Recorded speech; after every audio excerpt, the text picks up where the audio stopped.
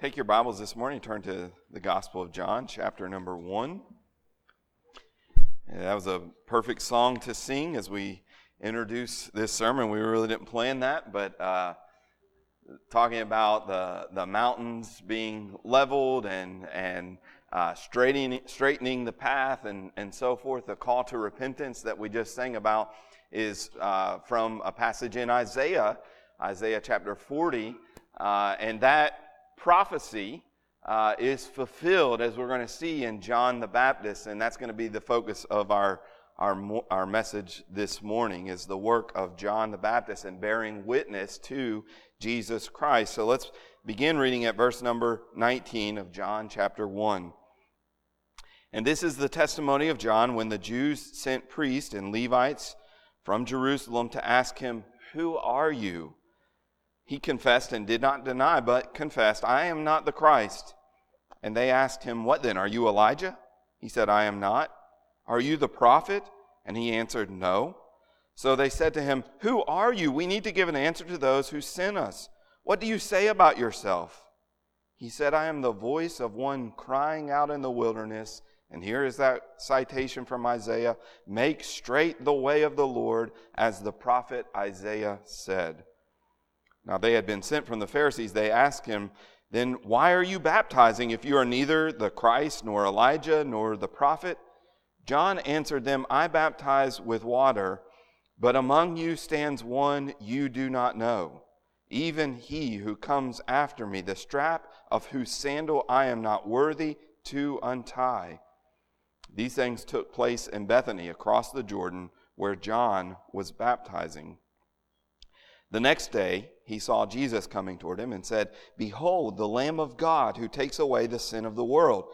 This is he of whom I said, after me comes a man who ranks before me, because he was before me. I myself did not know him, but for this purpose I came baptizing with water, that he might be revealed to Israel." And John bore witness, "I saw the Spirit descend from heaven like a dove, and it remained on him. I myself did not know him, but he who sent me to baptize with water said to me, 'He on whom you see the Spirit descend and remain, this is he who baptizes with the Holy Spirit.' And I have seen and have borne witness that this is the Son of God." The next day again, John was standing with two of his disciples, and he looked at Jesus as he walked by and said, "Behold, the Lamb of God." The two disciples heard him say this, and they followed Jesus. Jesus turned and saw them following and said to them, "What are you seeking?" And they said to him, "Rabbi," which means teacher, "where are you staying?" He said to them, "Come and you will see." So they came and saw where he was staying, and they stayed with him that day, for it was about the 10th hour. One of the two who heard John speak and followed Jesus was Andrew, Simon Peter's brother. He first found his own brother Simon and said to him, "We have found the Messiah," which means Christ. He brought him to Jesus. Jesus looked at him and said, "You are Simon, the son of John. You shall be called Cephas," which means Peter. And now let's go to John chapter 3, verse 22. John 3:22. After this, Jesus and his disciples went into the Judean countryside, and he remained there with them and was baptizing. John was baptizing in Aenon near Salim, because water was plentiful there, and people were coming and being baptized, for John had not yet been put in prison. Now a discussion arose between some of John's disciples and a Jew over purification. And they came to John and said to him, "Rabbi, he who was with you across the Jordan, to whom you bore witness, look, he is baptizing, and all are going to him." John answered, "A person cannot receive even one thing unless it's given him from heaven. You yourselves bear me witness that I said, 'I am not the Christ, but I have been sent before him.' The one who has the bride is the bridegroom. The friend of the bridegroom who stands and hears him rejoices greatly at the bridegroom's voice. Therefore, this joy of mine is now complete. He must increase, and I must decrease. Who is John the Baptist? Who is John the Baptist? John the Baptist might be one of the most enigmatic figures in the Bible. Most Christians don't really seem to know what to do with him. And yet when we stop and think about it, he appears in all four Gospels. Every Gospel writer recounts something of the ministry of John the Baptist. His role is prophesied, as we saw in what we just read, is prophesied in the Old Testament. Jesus said of John the Baptist that those born of women, there was no one greater than John. It's absolutely clear that John plays a significant role in God's plan and in the estimation of the apostles and of the early church, and most importantly of Jesus Christ himself. When we stop and reflect on John and his ministry, what we see really is that John played something of a transitional role. He prepares the way by acting as a voice sent from God who bears witness to Jesus Christ. And those two words are really important. If we were to summarize the ministry and the work of John the Baptist, those two words really need to be at the forefront. He prepares the way by bearing witness to Jesus Christ. You see in verse number 23 of our text in chapter 1, he said, I am the voice of one crying in the wilderness, make straight the way of the Lord, as the prophet Isaiah said. And so he's citing this passage from Isaiah, and he's saying, that's who I am. I'm the voice of one crying in the wilderness. We need to get ready for the work of God's salvation. Let me just read that passage from Isaiah 40, verse number 3. A voice cries in the wilderness, prepare the way of the Lord. Make straight in the desert a highway for our God. Prepare, get ready. God is about to do something. God is about to reveal himself in a unique way. And so we as God's people need to prepare. We need to get ready. Preparation, preparing the way, and then bearing witness. This word, to bear witness, is actually a word that's used all throughout the Gospel of John. Jesus bears witness, God bears witness to Jesus, and so forth and so on. There's a lot of times that word is used, but most often it seems to be, especially in these early chapters, it seems to be used of John the Baptist. This was the role of John the Baptist. He came to bear witness about Jesus Christ.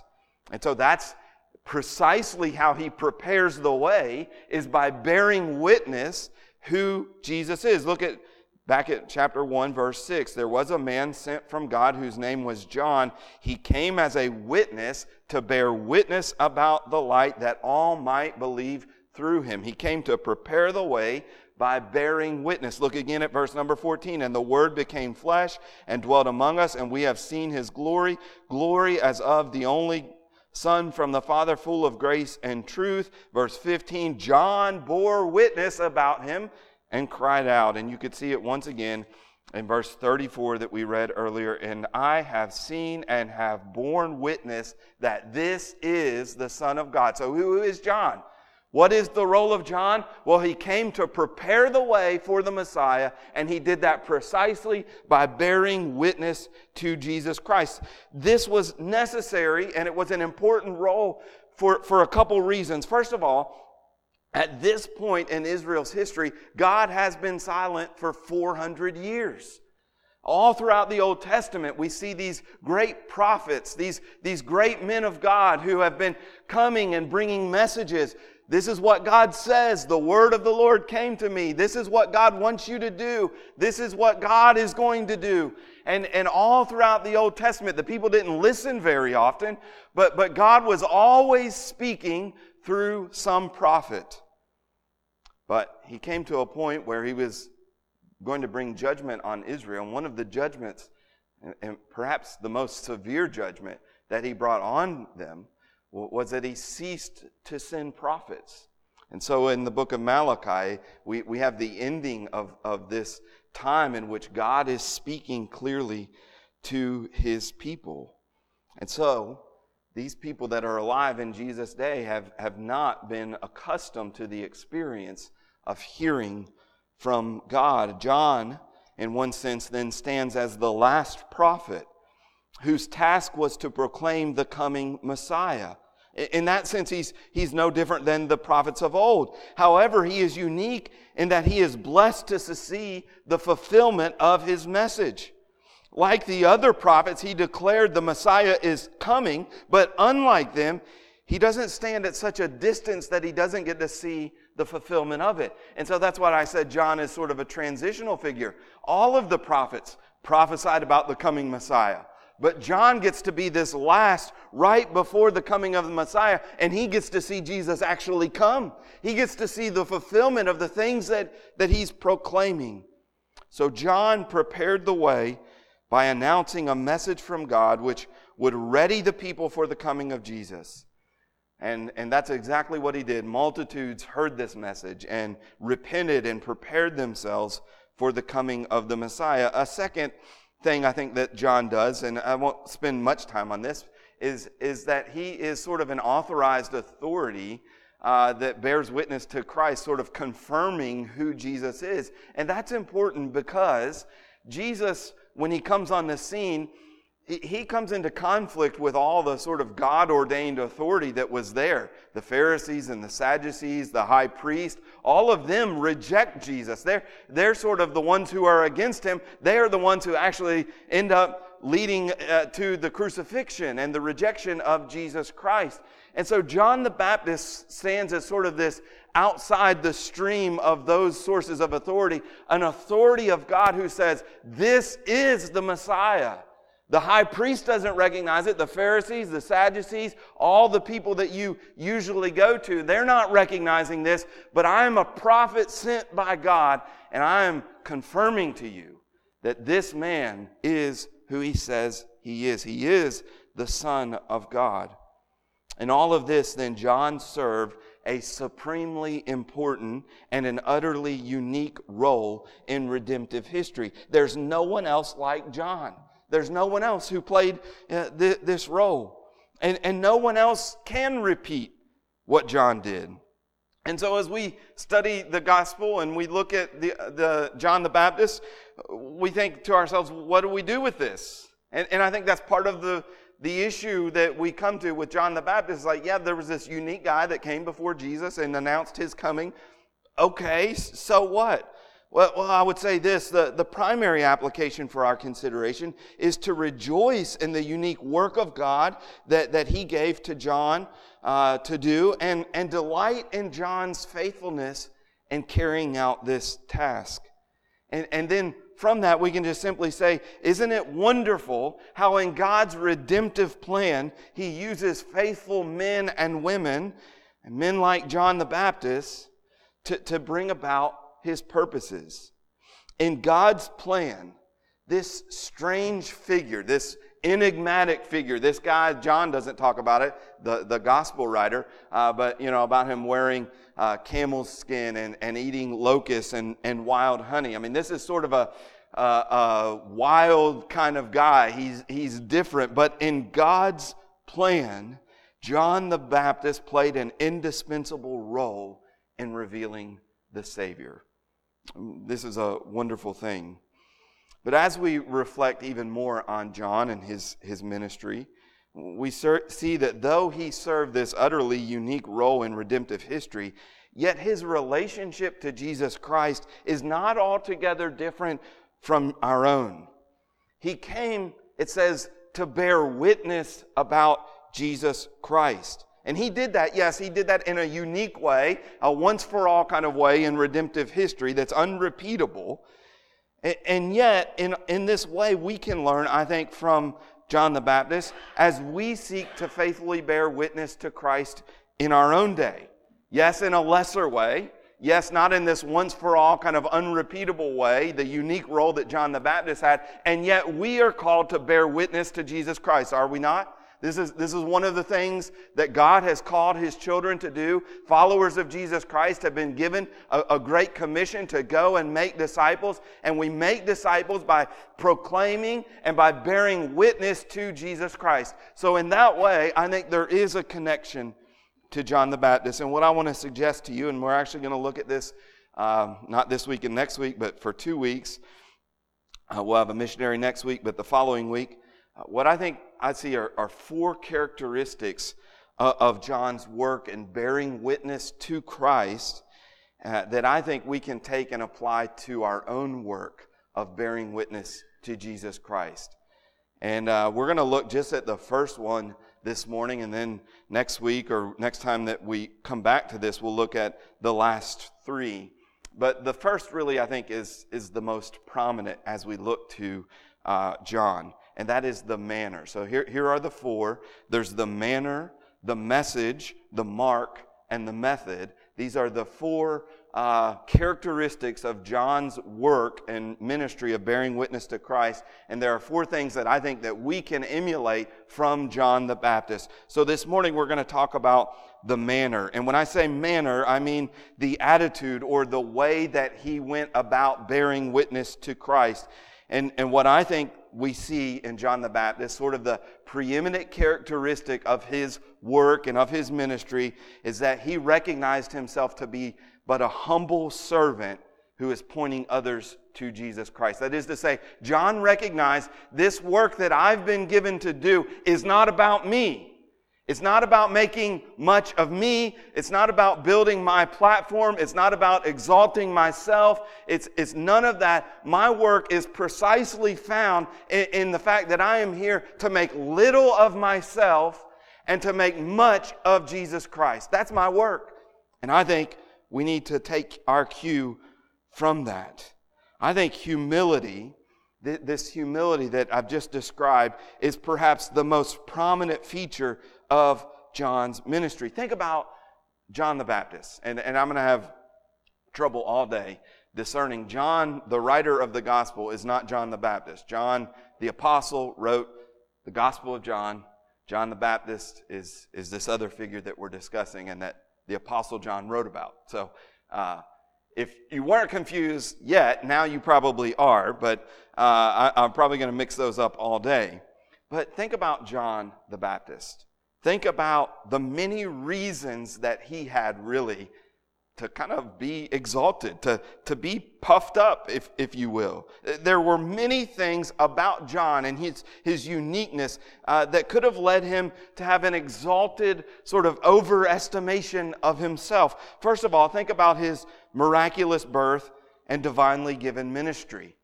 Now, in the gospel writer John, does not reflect on and does not give us the account of John's birth. We find that in Luke. But when we look to Luke, one of the things that we see is that John the Baptist, like other important figures throughout the Bible, had really a supernatural birth. John's parents, Elizabeth and Zechariah the priest, were unable to have children. They were like Abraham and Sarah. They were already well past the time when they should have had children. And yet God gave them this child, John the Baptist, because he had a special and unique work for him to do. We read this in Luke chapter 1, verse 13, when the angel appeared to Zechariah. But the angel said to him, "Do not be afraid, Zechariah, for your prayer has been heard, and your wife Elizabeth will bear you a son, and you shall call his name John. And you will have joy and gladness, and many will rejoice at his birth." Now, this is interesting. He said, the angel shows up and said, hey, you prayed for something, and the answer to that prayer is going to happen. And so the question is, what did Zechariah pray for? Because we're going to see Zechariah could hardly believe that he was going to have a child. You know, he and his wife were both past the age of childbearing years. So it seems almost kind of probable that he was not at that moment praying that they would have a child. So that means a couple things. One, it could mean that this was a prayer that he had prayed a long time ago, when he was younger perhaps, and he was praying that God would give him a child. And now years later, in God's timing and according to God's providence, God says, hey, you remember that prayer that you prayed all those years ago? I'm about to answer that prayer. That's one likely possibility. The other is that Zechariah is here doing his work as a priest, and he's praying for the people of Israel. He's praying for God's people, and he's praying that God would bring about salvation, that God would redeem his people. And at that very moment, the angel shows up. God has heard your prayer to redeem his people, and you're going to have a son, and this son is going to be the one who points to the Messiah.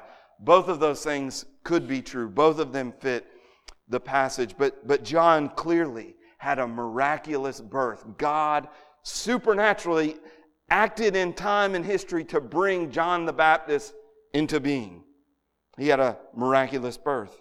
He had a divinely given ministry. God declared that he would be a chosen instrument to bring about a great revival in Israel. So in Luke chapter 1, verse 15, continuing in that passage I was just reading a moment ago, and you will have joy and gladness. Many will rejoice at his birth, for he will be great before the Lord. And he must not drink wine or strong drink. He will be filled with the Holy Spirit, even from his mother's womb. And he will turn many of the children of Israel to the Lord their God. And he goes on from there, but we'll just make the point there. Here the angel says, what a statement this is. The angel says of John, he's going to be great before the Lord.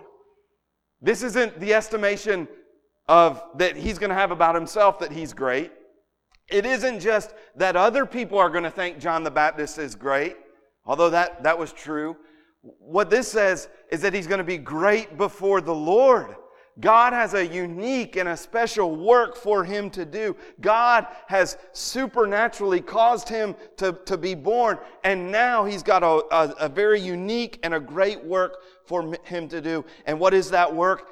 He's going to be instrumental. He's going to be the human means, the human agency of turning many people to the Lord their God, many of the children of Israel. In other words, he's going to bring about great revival. And that's the other thing that John could have been puffed up about, is that he has great ministry success. In Matthew chapter 3, verses 5 and 6, it tells us that Jerusalem and all Judea and all the region about the Jordan were going out to him, and they were baptized by him in the river of Jordan, confessing their sins. He had great results. Here, it doesn't mean all without exception that every single person in Judea and in this region beyond the Jordan and in Jerusalem, that every single person went out to be baptized by him. But it means that people from all over this region, all over Jerusalem and all over Judea and even beyond the Jordan, all kinds of people were coming out to him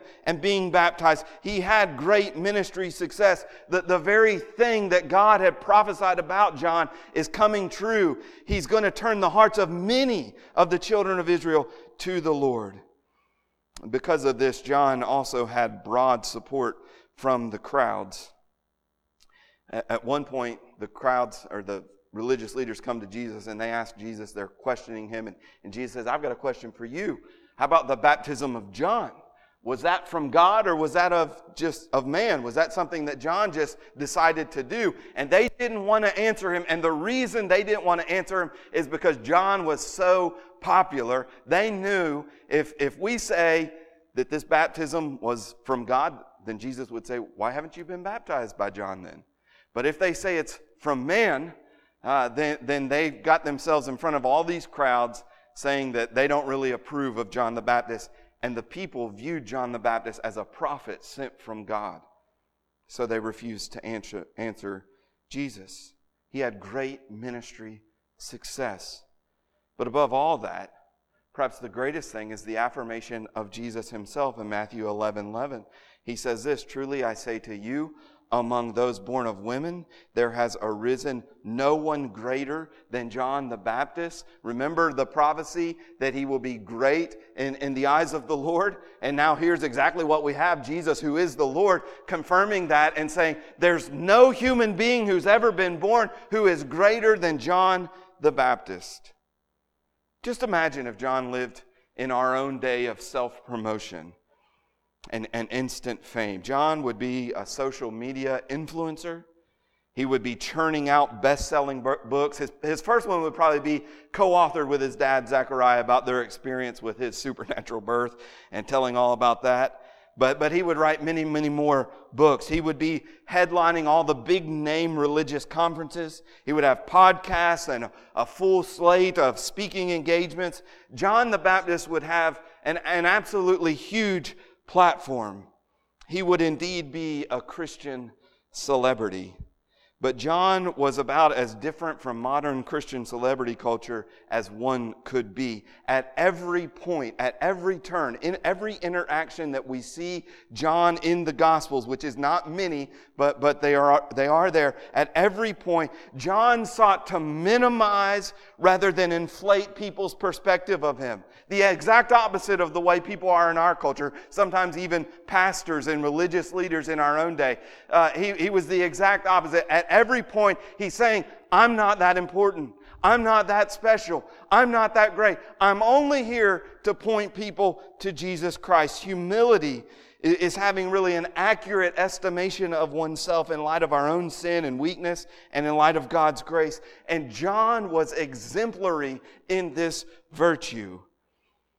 By God's grace, there doesn't seem to have been the least bit of self-aggrandizing, platform-building, reputation-exalting, self-promoting, or honor-seeking in John and in his ministry.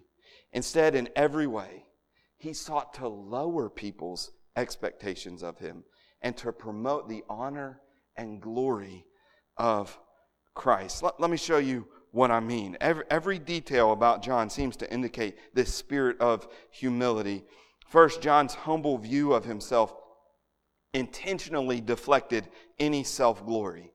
So John rightly, when they come to him and they say, who are you? We want to know. The religious leaders have sent sort of a group of people to ask him, we want to know who you are. We see you baptizing. We see you preaching. We see multitudes of people going out and being baptized by you. You've clearly got this influence. We've got to reckon with who you are because of this great influence that you have. So who are you? What do you say about yourself? And notice what he says in verse number 20.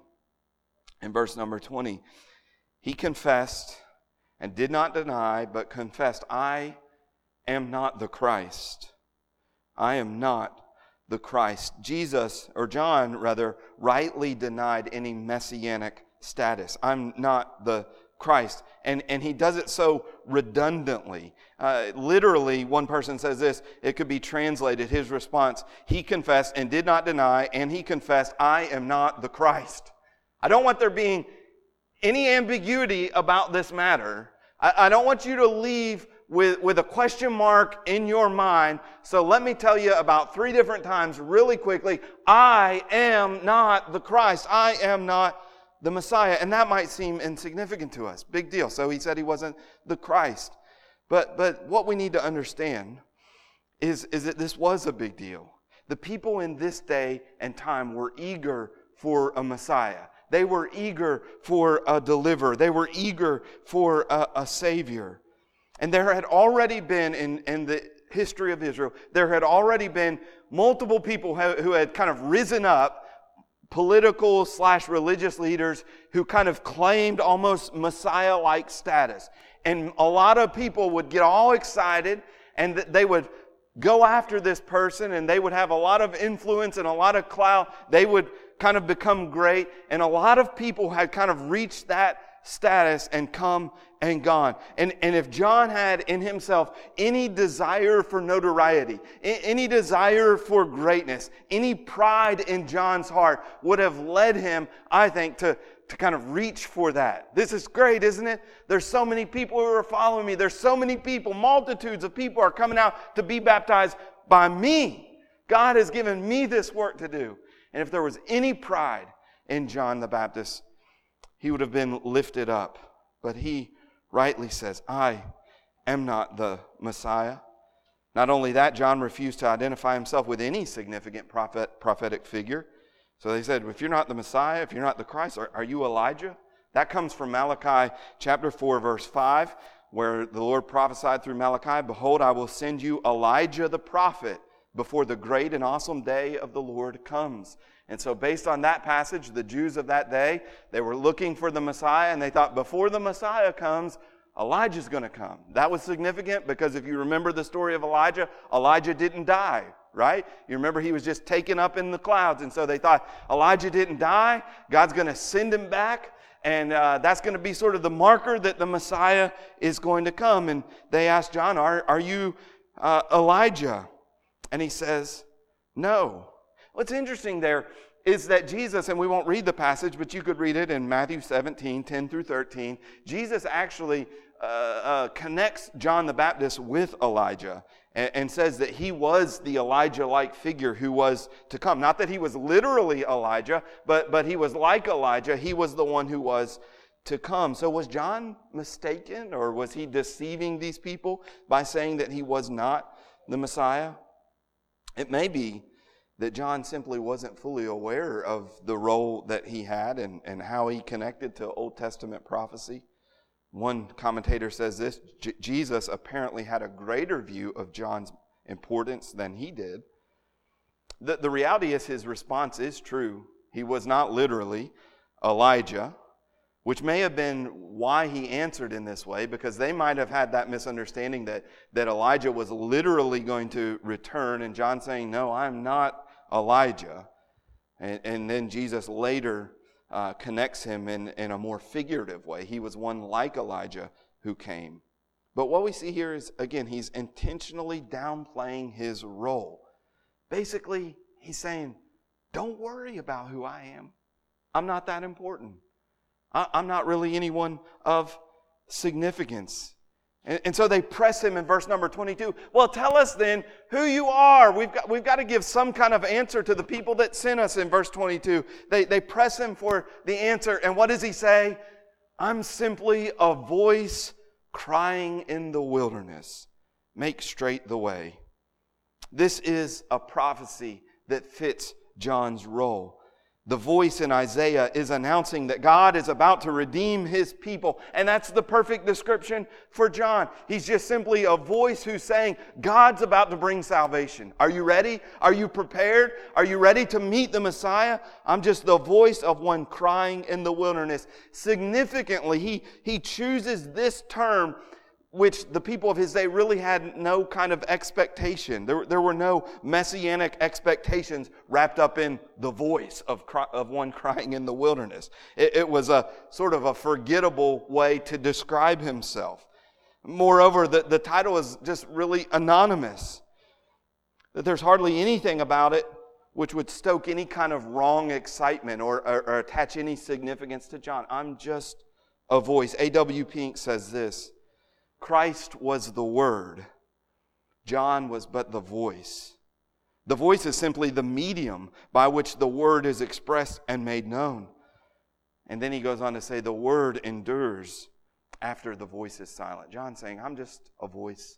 I'm just here to point you to Jesus Christ. John, in every way, pointed away from himself. He refused to defend his authority. Why are you baptizing? You're not the Christ. You're not Elijah. You're not the prophet. Then why are you baptizing? In verse number 24, they press him. Who gave you this authority? And what you notice here is that John even diffuses that. He kind of pushes away from that. He refuses to even kind of respond to that. Look at verse number 24 here. Now that they have been sent from the Pharisees, they ask him, then why are you baptizing if you are neither Christ nor Elijah nor the prophet? John answered them, I baptize you with water, but among you stands one who you do not know, even he who comes after me. And he goes on from there. But do you see an answer to their question? Why are you baptizing? You're not the Christ. You're not the prophet. Why are you baptizing? And what is the answer? I baptize you with water. But one's coming after me, a person who's coming after me is greater than me, and I'm not even worthy to untie his shoes. He doesn't even give an answer. He just, almost like a politician, he deflects the answer, yeah, I baptize. But that's not what's important. It doesn't matter about me.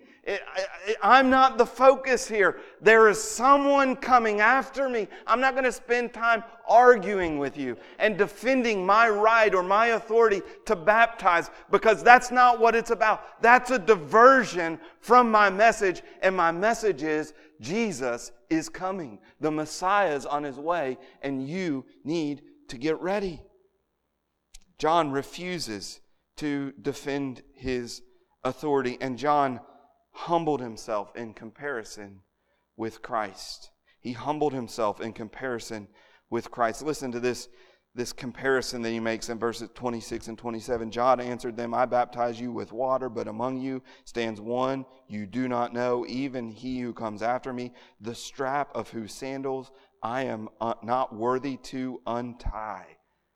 I'm not even worthy to take off his shoes. D.A. Carson says that in this culture, you had these teachers, these masters that would kind of go around. They didn't have universities and colleges. If you wanted to learn, you would kind of go follow somebody and become their student, become their disciple. And D.A. Carson says that the custom in that day was that the expectation was that the disciple, or the teacher rather, could require anything that he wanted of these students. They were sort of absolutely under his authority. But there was an exception. The teacher could not ask them to take off their shoes.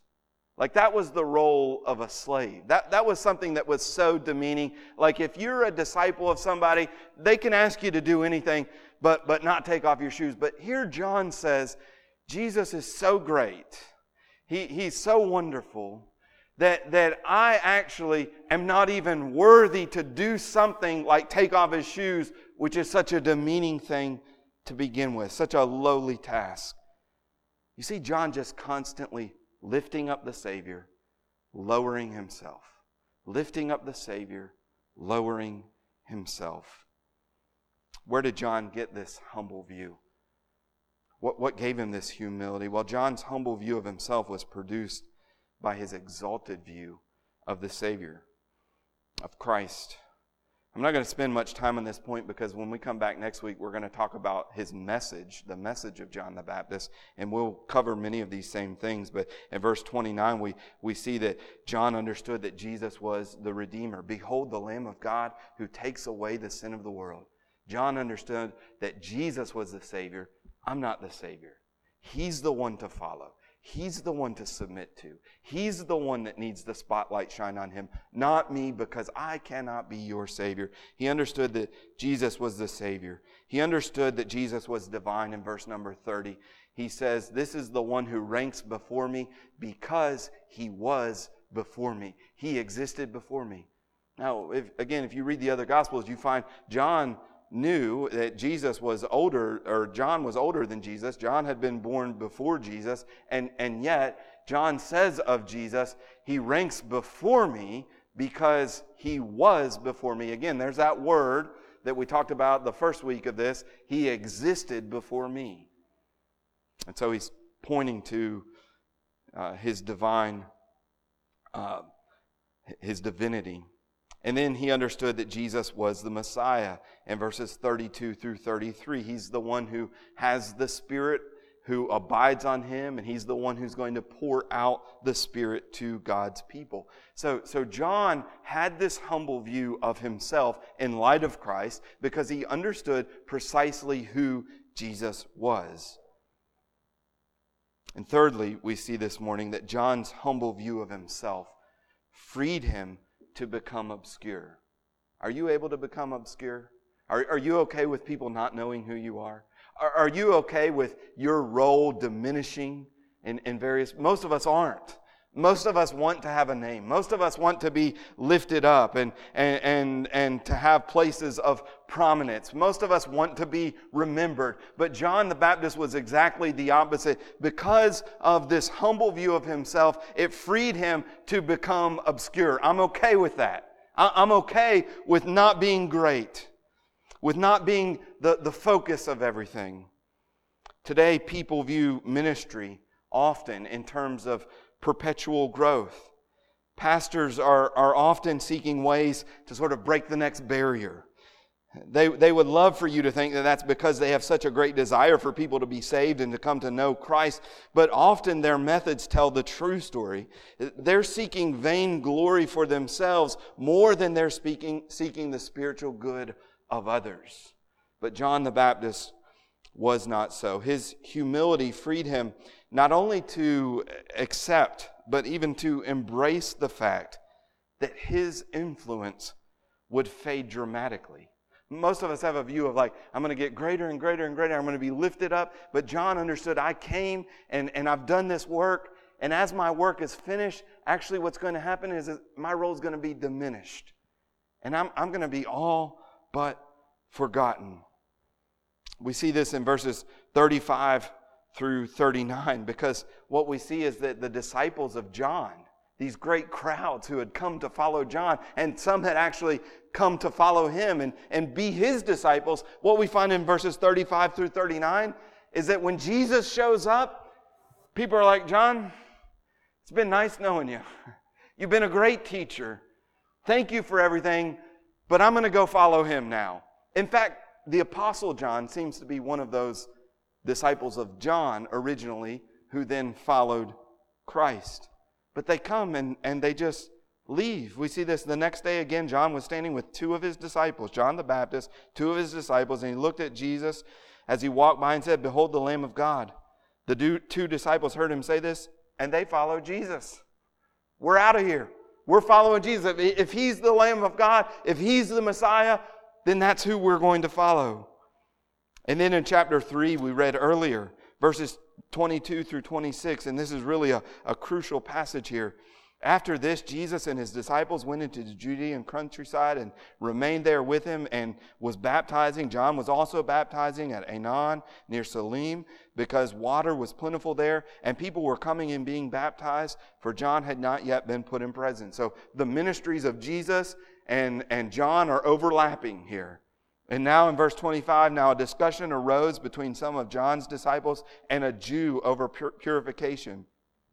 And they came to John the Baptist and said to him, "Rabbi, he who was with you across the Jordan, to whom you bore witness, look, he is baptizing, and all are going to him."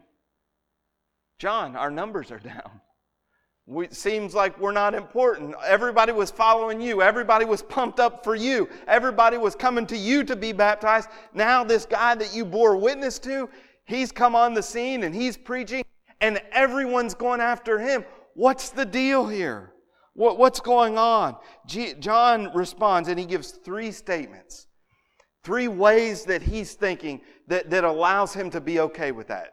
Most of us would not be okay with that, would we? We would struggle with the fact that numbers are down. People aren't coming to us anymore. People aren't here. People are going somewhere else. What's the deal with this? But listen to what John says. First of all, John understands that God is sovereign. Look at verse number 27. God is sovereign. John answered, "A person cannot receive even one thing unless it's been given to him from heaven." What a profound statement. What a profound statement. You cannot receive even one thing unless it's been given to you by God. That's a humbling statement. If you keep that statement in your mind, it keeps you balanced. When things are going bad, when things are going poorly, guess what? You can't receive one thing unless it's given to you by God. When things are going well, don't get too puffed up. Don't get too proud about yourself, because you can't receive even one thing unless God has given to you. It's a gift of His grace. And John recognizes that. John recognizes the ministry that I had, the success that I had, all the people coming and being baptized. All of that was a gift of God's grace that I didn't deserve. And now, guess what? God has decided in His plan that it's time for the Messiah to come, and everybody's following Him. And guess what? That has been given to Him by the sovereign plan of the Lord. And so what am I going to do? Am I going to stand back here and complain, why is God doing this? No. I receive what God had for me, and now this Messiah has come, and this is part of God's plan for what He has for Him. And because God's in control of all of this, I'm going to submit to it. God is sovereign. Secondly, Jesus is the focus. Jesus is the focus. You yourselves bear witness Bear me witness, John says, that I said I am not the Christ, but I have been sent before him. So why are you asking me this? Why are you coming to me now and saying, look, they're following him? I've told you all along, I'm not the Messiah. My whole message was me pointing you to him. So I'm not the Messiah. He says in verse number 29, the one who has the bride is the bridegroom. The friend of the bridegroom who stands and hears him, rejoices greatly at the bridegroom's voice. Therefore, this joy of mine is now complete.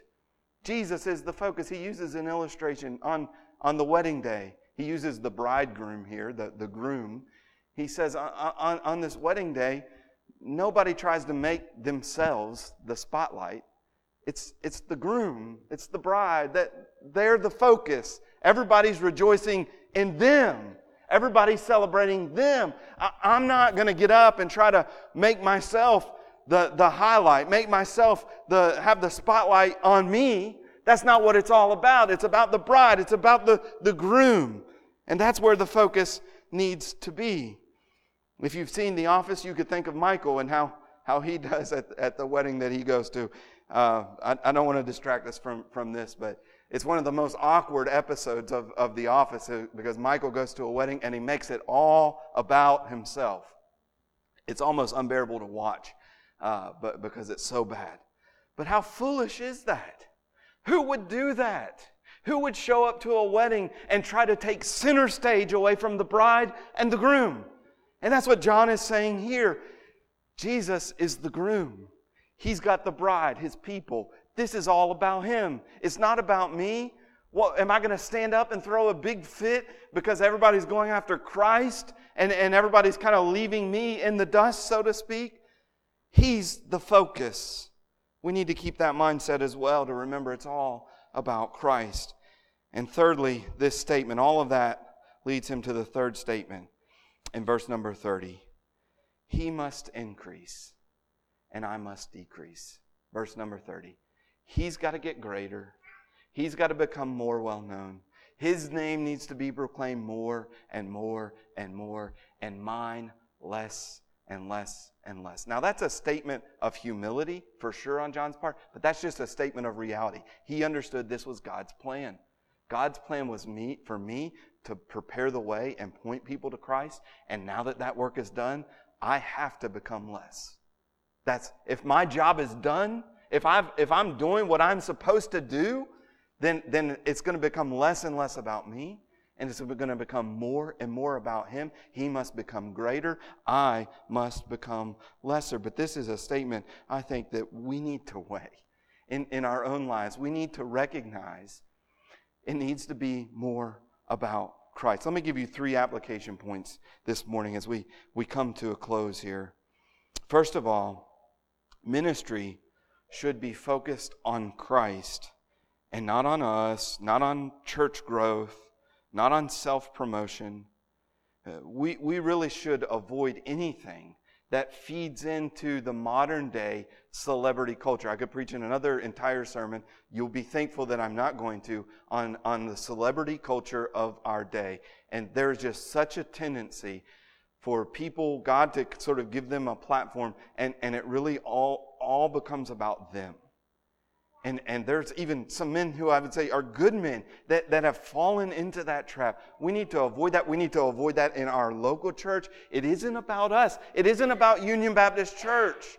The work of ministry is about pointing people to Jesus Christ. It's not about me or Donnie or Jared or Jeffrey. It's not about Union Baptist Church. It's about Jesus Christ. And we can't have one thing that hasn't been given to us by God, and nobody else can have anything else that has not been given to them by God. We need to decrease, and He must increase. We're here to do the work of pointing people to Christ. He's the focus. He's what it's all about. Ministry should be focused on Christ and not on church growth or promoting ourselves. Secondly, John's singular devotion to Christ should be ours. John, yes, he had a unique ministry of bearing witness to Christ. It was a once-for-all, unrepeatable work that he was called to do. Yet we have a work that is similar in kind, even if it's different in the measure. We are called to bear witness to Jesus Christ. You ever stop and think about, why does God have you here?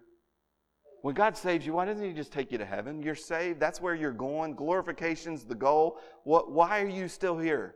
Well, in part, there are probably multiple reasons we could give for that. But in part, you are here to bear witness to Jesus Christ.